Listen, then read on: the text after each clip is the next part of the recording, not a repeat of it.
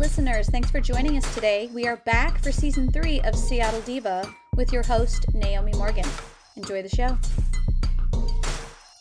Ladies and gentlemen, it has been a rough ride if you are anywhere near the Pacific Northwest. I was not going to bring back our podcast until April. However, there is so much going on in the world right now. There's never been a better time to bring back the Seattle Diva podcast. So I hope you're staying safe and you're being wise with your social distancing. For those of you who are tuning in for the first time, I am directly addressing this COVID-19 breakout. It has truly affected the greater Seattle area in such an enormous way. Not too long ago, we were told by Governor Inslee that we can't have large events over 250 people, and with that, our beloved Fifth Avenue Theater had to close their doors for Sister Act, and then not too long after that, they closed events with less than 250 people, basically whittling it down all the way to necessary businesses, essential businesses, I think is what they're calling it. And everybody seems to be reacting to this a little differently. And I gotta say, I am too. I started out just feeling maybe a little blue when I started to hear about Life Care Center of Kirkland and how they had positively confirmed coronavirus in their community. Life Care Center of Kirkland was one of our clients. Fortunately, it was, well, I don't know if I want to say fortunately, we were not there through 2020. We hadn't been there in a little while. We do go to their sister property, Life Care Center in Puyallup, but nothing for the year, although we were working on it. I just want to say my heart breaks for all of the residents who have been affected by the COVID-19 virus in Life Care Center of Kirkland. I just can't tell you how many times I've just sat there and just wept for all of those residents, and that really affected our business as far as our Singing for Seniors business. Singing for Seniors actually has been hit pretty hard due to the fact that these retirement communities cannot have outside visitors, which makes perfect sense, and precautions need to be taken. So that caused significant amount of cancellations for us. I know businesses all over the country are hurting right now. I know sports is hurting right now. Basically anything in entertainment is a struggle. It's a struggle, honey. So we are all in this together. Something that I have noticed is a lot of people are really stepping up and supporting one another, which makes me really happy. And let me just reiterate, when I say happy, I mean relieved, because, people are reacting to this much differently, and I got to work on it myself because I'm trying not to judge too fucking hard for all the people that are walking around acting like it's nothing. I get that we don't want to sit around in our homes all day, but I'm super annoyed. I'm actually super annoyed that people don't get it, or they don't care, or they think, well, I'm not going to get sick. And I understand the that they don't want to hurt the economy. Like, I can get behind that part. I can get behind, we don't want to wreck our entire economy. Why don't we just quarantine the people who are at risk? Totally get that. Maybe you don't understand what it means to overwhelm the healthcare system. And also what you're thinking is, a lot of these businesses may not be able to bounce back. Totally get that too. The thing is if everybody were to comply with this with the quickness, then it would be less damaging to the economy. Call me and tell me if I'm wrong on that, but that seems to make the most sense to me. If we all just sit in our fucking houses for a couple of weeks, that will be less damage on the economy. And I'm not talking about those people who are desperate and need to go to work anyways, or try to make ends meet, and they're out there doing their thing. But I'm talking about these people who, I'm not joking you, we're in Florida doing their spring break. Like, I don't even want to be near you. And maybe I need to work on being more patient and tolerant with people. But maybe, I don't know. I feel like you just don't get it. I really do. And it took a while for me to even get my family on board. I feel like a lot of them were having trouble really understanding the importance of the situation. Anyways, and then, there's other people who are super positive about it. There's days where I feel positive.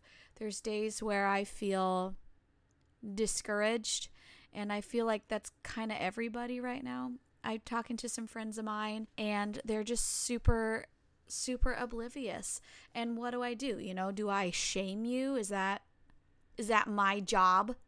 Or do I continuously politely encourage you? I mean, the thing is like, we're all going to look back on this and look at how we reacted, but it's just a really tricky thing. This is nothing I ever thought I would live through. And if I were to guess by all my fellow listeners, did we ever think we would live through something like this? And this isn't even bad.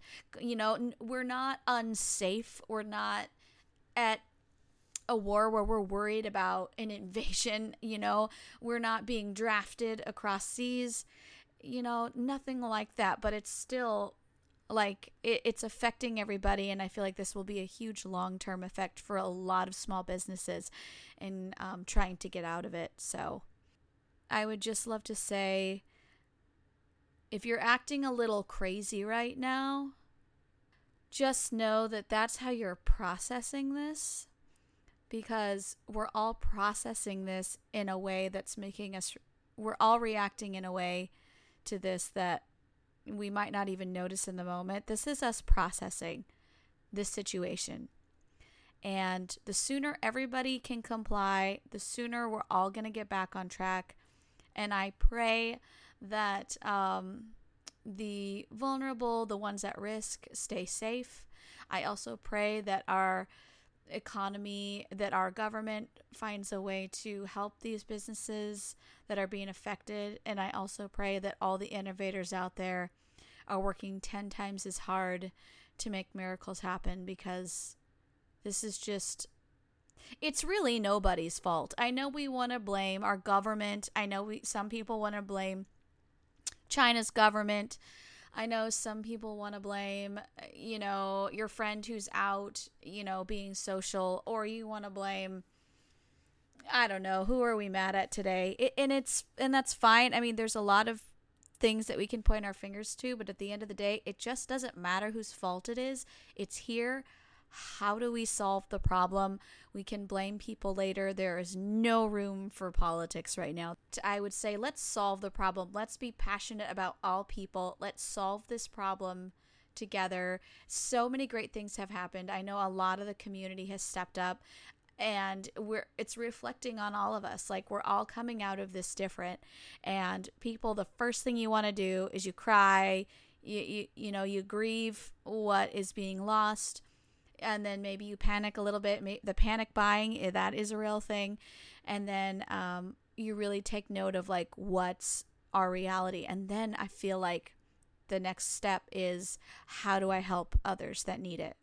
So the good part is once you get to that spot where you want to be proactive and compassionate to those who need it most, it really has never made me more proud of my country, because I do see a lot of people stepping up and wanting to do things for others in a way that's really going to change us long term. And I'm forever grateful for that. And I hope that all of you at home are thinking of ways that you can make a difference. And all of you at home are thinking of how you want to be better people. And the other thing too is how we are going to be so conservative with our spending and our saving and planning for emergencies that I feel like we are going to be, at least this generation who is living through this now, we are going to be prepared for something like this in the future. And all those young whippersnappers who have no fears in the world, we can bring up, well, I remember when that pandemic was here and we were all trying to hide out from the COVID-19, and you little whippersnappers don't know anything about anything. That's how I feel a lot of our elders. I'm now seeing what our elders think about us sometimes when we were living carefree in the world. So, maybe this will help people be better with their spending and their saving, and, call me optimistic. I'm just trying to think of all the positives that will come out of this, because in the moment, it just fucking sucks. And I'm really, really sorry for all of those businesses. And I will be taking some calls from other people, seeing how they are coping with this.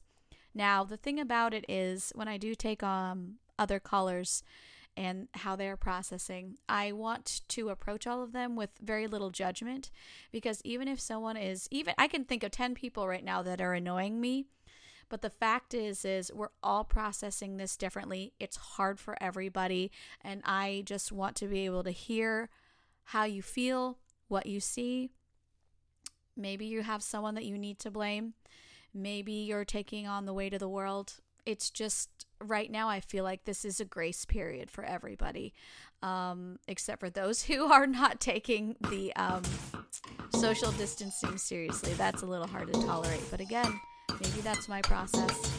So we will be doing podcast episodes this entire